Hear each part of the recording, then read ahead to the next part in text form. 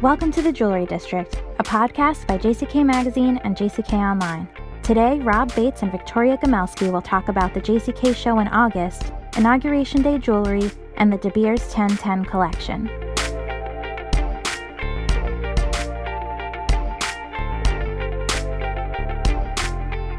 Hey everyone, welcome to the Jewelry District. This is Victoria Gamelski, Editor-in-Chief of JCK and JCKOnline.com, calling in from my home office in Los Angeles, and I'm with Rob Bates, News Director of JCK and JCK Online, calling in from my home office in New York City, otherwise known as my bedroom. Yeah, you know what? I've been on a bunch of Zooms this week, and everybody, because I'm in this detached garage, I've probably mentioned it before, that, that has a ton of storage and boxes, but I have a backdrop blocking that, and then I have like a little couch in back, and everybody's like, "Are you in a garage?" Yep, it's better than the dining room table. Whenever I see that setup, I'm envious. No, I know. It's spacious, and the child is not audible. Oh my goodness. It's the last week of January, and I must say, I'm exhausted. I feel like I've been through a year and it's been barely a month. Yeah, it's there's a lot going on. I mean, there's not all the events, which were also extremely exhausting. I mean, we forget about all that stuff. Right.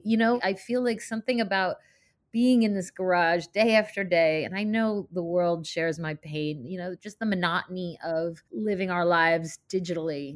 Yeah, it's a lot. I think also what's interesting is, I've started putting together, we have a Sunday newsletter that comes out every Sunday and looks ahead at the week and what events and stuff is going on. And there's so much. There are so many webinars and conferences and, Instagram live interviews. Oh my God, more than ever. I mean, I don't know if these things always existed or if people have just ramped up their content.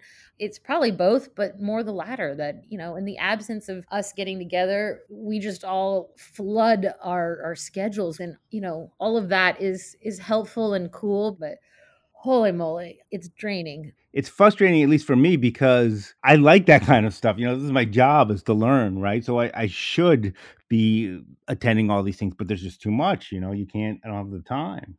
Well, so all this digital overload, we do have a potential break in that we just found out that the JCK show has announced new dates. End of August is supposed to end of May, early June.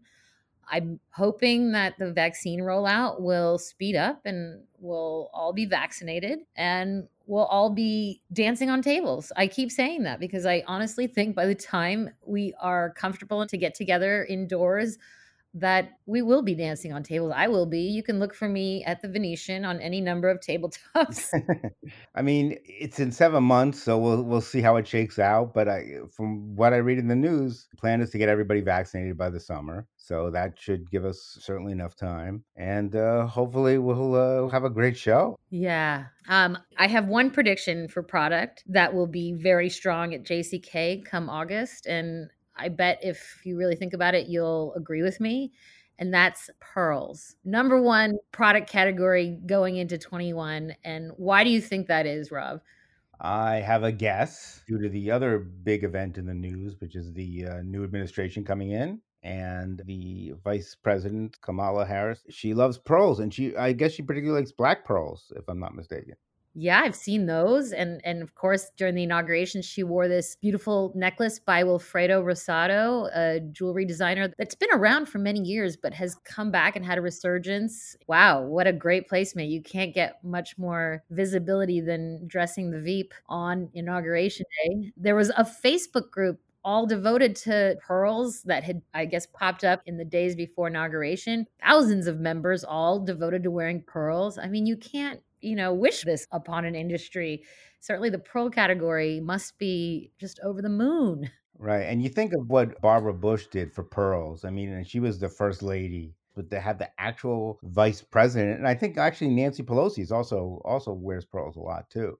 I think there's a lot of great jewelry stories around this. And not to mention the brilliant youth poet laureate Amanda Gorman, who spoke at inauguration, was also bedecked in some crazy jewels, not pearls, but she was apparently wearing pieces that had been gifted to her by Oprah, a pair of really interesting hoop earrings by the Greek designer Nikos Koulos, and an incredible caged bird ring, a reference to Maya Angelou, and I know why the caged bird sings, by a designer called Of Rare Origin that does these aviary type rings. So, anyway, a lot of cool attention on jewelry, and what a great way to start the year. And there was also, it actually got a little controversy, but there was a big New York Times article on Biden wearing a Rolex. What was the controversy? I guess the point the story was making was that past presidents have kind of worn things like, I would say, down to earth watches, and he wears a Rolex. So, what kind of quote unquote signal does it send? I mean, I think it's really hard to parse that kind of thing, especially considering the prior president was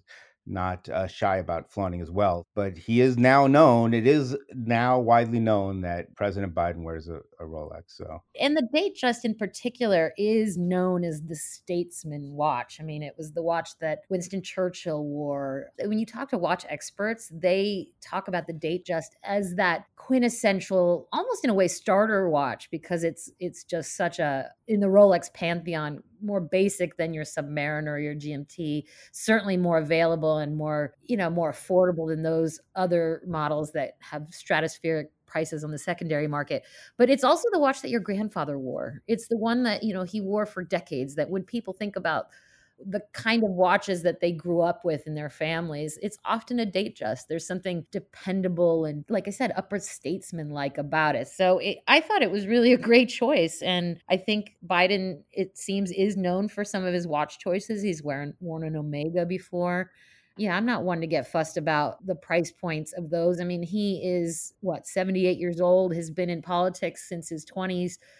For God's sakes, I hope he can buy himself a nice Rolex. it's certainly not the craziest watch you could get. It's not in your face, and it's not something he called attention to, certainly. So, Well, so the other news is, obviously, in January, we're always looking back at the holiday and seeing what does that tell us about business, and heading into the new year, what do we know about the state of the industry? So what are you hearing from the holiday reports you've been reading? I think it was an okay holiday. I think people's expectations were all over the map in a weird way because, first of all, there's no precedent for what we're living through. And a lot of people had pretty good summers. And I think they were hoping that it would kind of continue through the holiday. And for some, it did. For some, it was perhaps a little less than they wanted. Just as the scientists predicted, once the weather started to cool, COVID really started to, start really spreading in a huge way. So it became a lot more serious. So I think that was a big issue. But I think overall, I think it was a decent holiday. I mean, this is the kind of year where you feel just kind of lucky that you're healthy and you're in business and you're staying alive. So I think most people are just kind of happy that they did some business. So it seems like a pretty good holiday. The high end did well. Obviously, online was big as it has been all year. It may not have been as good as perhaps some people hoped for, but if you look at where we were last March, I don't think anybody expected to have a holiday like this. So I think we're in much better shape than certainly we could have been. Oh, yeah. I mean, the whole year, really, but certainly capped by that holiday. I think retailers worked harder than ever. They had to do a lot of one on one appointments. They had to be creative. A lot of retailers were putting together boxes of jewels to send to their best clients, in that kind of pick out what you like, keep it, pay for it, send back the rest. And, these are interesting, challenging models to fine tune. You've got to figure out insurance. You've got to figure out deliveries. You've got to process returns in a way that doesn't really slow down the way you operate. So I think retailers were very, very creative and very just busy. I think there's certainly things that are going to be here to stay, like the boxes, perhaps, but definitely I think curbside pickup is going to be here to stay. I think virtual consultations are something that, if you're an online shopper and you don't get good help, I mean, I think that's something that people are going to expect.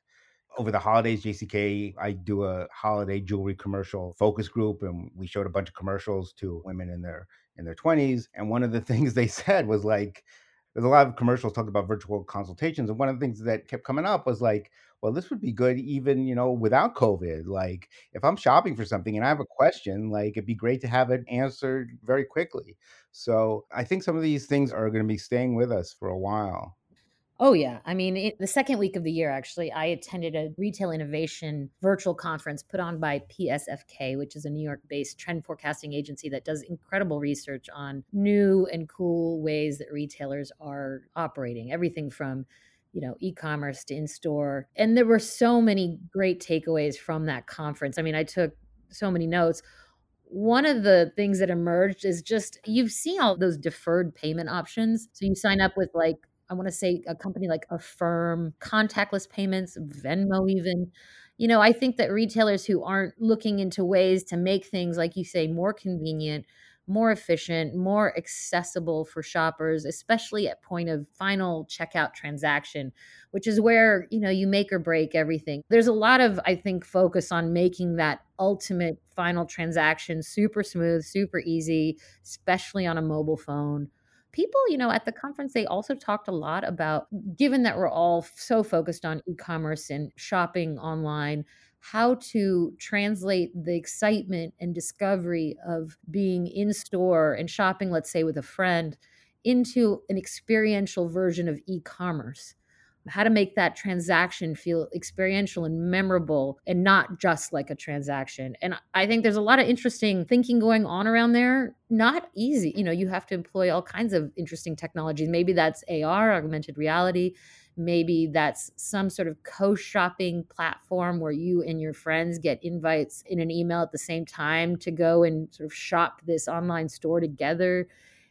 Anything that kind of replicates the way we used to shop in stores and that sense of discovery that you have when you're walking through a store that you often don't have when you're on a website. You're looking for something, you put it in your cart, you buy it, you don't wander. Yeah, one of the things that I've noticed, one of the things that they're talking about in e-commerce is this idea of curation, right? And that used to be what jewelry stores did. They said, okay, we're going to get a bunch of nice pieces and we pick them and you choose among them. And gradually over the years, we kind of got used to this whole idea that the consumer's in charge and the consumer has unlimited variety and can choose whatever he or she wants. So then you get to this situation like on Amazon where even shopping for like batteries becomes incredibly complicated because you have to wade through all these reviews. At some point it just gets a little overwhelming. Stitch Fix is big on like curation and certainly some of these boxes. That's the idea, is that, we give you a limited assortment of choices and you choose from among them. So we're kind of getting away from that whole, unlimited choice thing towards companies that are kind of becoming very good at figuring out what their customers want. Yeah. I've always been a big believer in limiting choice, because when you have too much choice, you don't choose. You get stymied by worries that maybe everybody's heard of this study, but there was a supermarket study, about those free samples of food. In one instance, they had, say, 5 choices, and there wasn't a lot of traffic. There wasn't a lot of people coming by, but there was some real purchase. People did say, oh, I actually like this one of the 5. I'm going to buy it. Versus the other situation where they had like 20 and there was a ton of traffic and a ton of people tasting, but nobody bought. I used to think about it that way when it came to dating, when there was just too much of when I was single in New York and there was a huge dating pool and tons of other women vying for this limited selection of men in terms of going on dates. There was just too much choice. Don't overwhelm people. Narrow it down. Give them a small selection and they'll commit. They won't sit there and worry about all the things that the other choices might have had that might be better. If you're a fan of podcasts, you know that listener reviews help make them possible. Please rate, review, and subscribe to The Jewelry District wherever you may listen. And now, back to the show.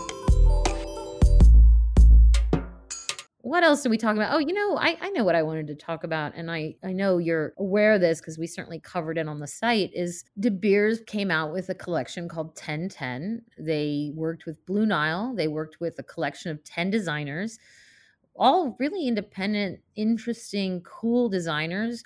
None of them, I believe, were especially wedding jewelry focused, but they created this collection that's available on Blue Nile, 10 pieces per designer, so very limited. All bridal rings priced between around $3,000 and $4,000. And I thought, wow, what a way to address the modern consumer, because I think the diamond industry might not like to hear this at first, but if they really think about it, it makes sense, and it doesn't necessarily bode poorly for the diamond industry. I think it bodes quite well. Even though people may be spending less on engagement rings, they're looking at them less as the end all be all of a woman's relationship. Maybe she gets one or two or three engagement rings from the same man over the course of their time together. Maybe she upgrades. I think there's this sense that you can buy a ring when you're 25 and getting engaged that speaks to you. And it's not necessarily the sacred ring that it always has been in the way we look at engagement rings. And I think there's all kinds of reasons to upgrade that, revisit it, swap it out, and spend more. Yeah. Was there anything that really struck you from a design standpoint that was really new and different in that collection? Well, yes, there was one ring that was definitely new and different, and it was, I'm going to butcher her name. She's a wonderful Italian designer named Bia Bongiasca. She's really known for these enamel bursts of color, often a neon, but a bright color. I've got a cool ring from her that features a peridot with this purple enamel. And the ring she designed for this 1010 collection has this squiggle of white enamel that kind of sits on top of the fairly traditional, I want to say it's an oval stone. And honestly, it's really different. I've never seen anything like that as an engagement ring. Yeah, and I think also it takes into account that younger consumers are not necessarily flush right now. They're a little strapped, as everybody's a little strapped. And certainly younger consumers with college loans and everything have always been more strapped than most. So it definitely takes into account that, we're dealing with a different kind of budget. And if I'm not mistaken, the origin also played a role in those diamonds, correct? Which is also a little unusual. Yes, that's a key point of that collection. So I'm sorry I didn't mention it. Yeah, they're all the diamonds are from Botswana. And that's communicated very openly. And, there's a lot of emphasis on that origin. I think I'll have to read some of the stories because I didn't interview anyone specifically about it. I was really just a consumer of this news coverage like anybody else. But it's just a really interesting emphasis and proposition. The fact that it's all on Blue Nile. I actually went on Blue Nile and pretended to, I put a ring in my cart and was really tempted to buy it. It was the piece by Lauren Harwell Godfrey. I was like, can I buy myself an engagement ring right now? I was like, this is a gorgeous ring. I want to just do this. And then I had to stop myself. But it was that nice and that easy. Now that I'm talking about it, I sort of wonder, you kind of joke when you're single. I certainly did that I was going to, marry myself or marry your best friend. I do wonder if there's this rash of like, I don't have a man in my life or partner, a woman in my life that I want to commit to. So I'm just going to do this for myself. And you see these women buying engagement rings for themselves. I've definitely written about me engagement rings and I care about me and, ring for me. There's certainly been variations of the concept of like, this is a ring for me. It's about, taking care of me. And I was very tempted, I must say. I was like, I can deferred payments and check it out right now. On the vastly different side of this affordability conversation, I should note that I don't know how many people pay attention to the Paris Couture showings, but there were a number of really incredible high jewelry collections released this week. Boucheron, the ones that really captured my eye were Boucheron and Chanel. And Boucheron did this incredible take on Art Deco. And the most interesting thing that they did was they showed these really incredibly geometric, very contemporary pieces rooted in the aesthetics of the Deco movement on men. There were brooches and necklaces, and this conversation around the genderlessness. More and more, you're seeing these really high jewelry pieces that you've never seen depicted on men. I don't remember if we talked about this on the podcast or not. Mikimoto partnered with Comme des Garçons in 2020 on a collection of pearl strands. And the way they promoted those pearl strands is they had them dressed on men wearing suits and ties, and then these pearl necklaces draped right under the knot of the tie. And it was pretty dramatic because you don't see that. And so here we are seeing that now. And I think what it communicates is, there's just anything goes, and that jewelry is fundamentally unisex.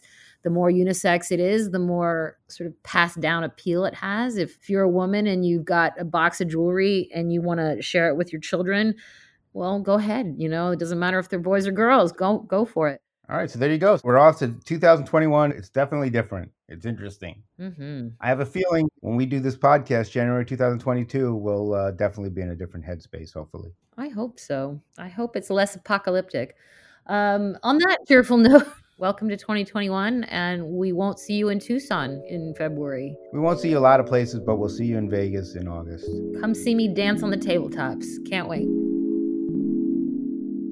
Thanks for listening to The Jewelry District. I'm Natalie Comet, the producer of the podcast. Our editor is Olivia Briley. If you like what you've heard, please rate, review, and subscribe to our podcast wherever you may listen. We hope you join us next time on The Jewelry District by JCK.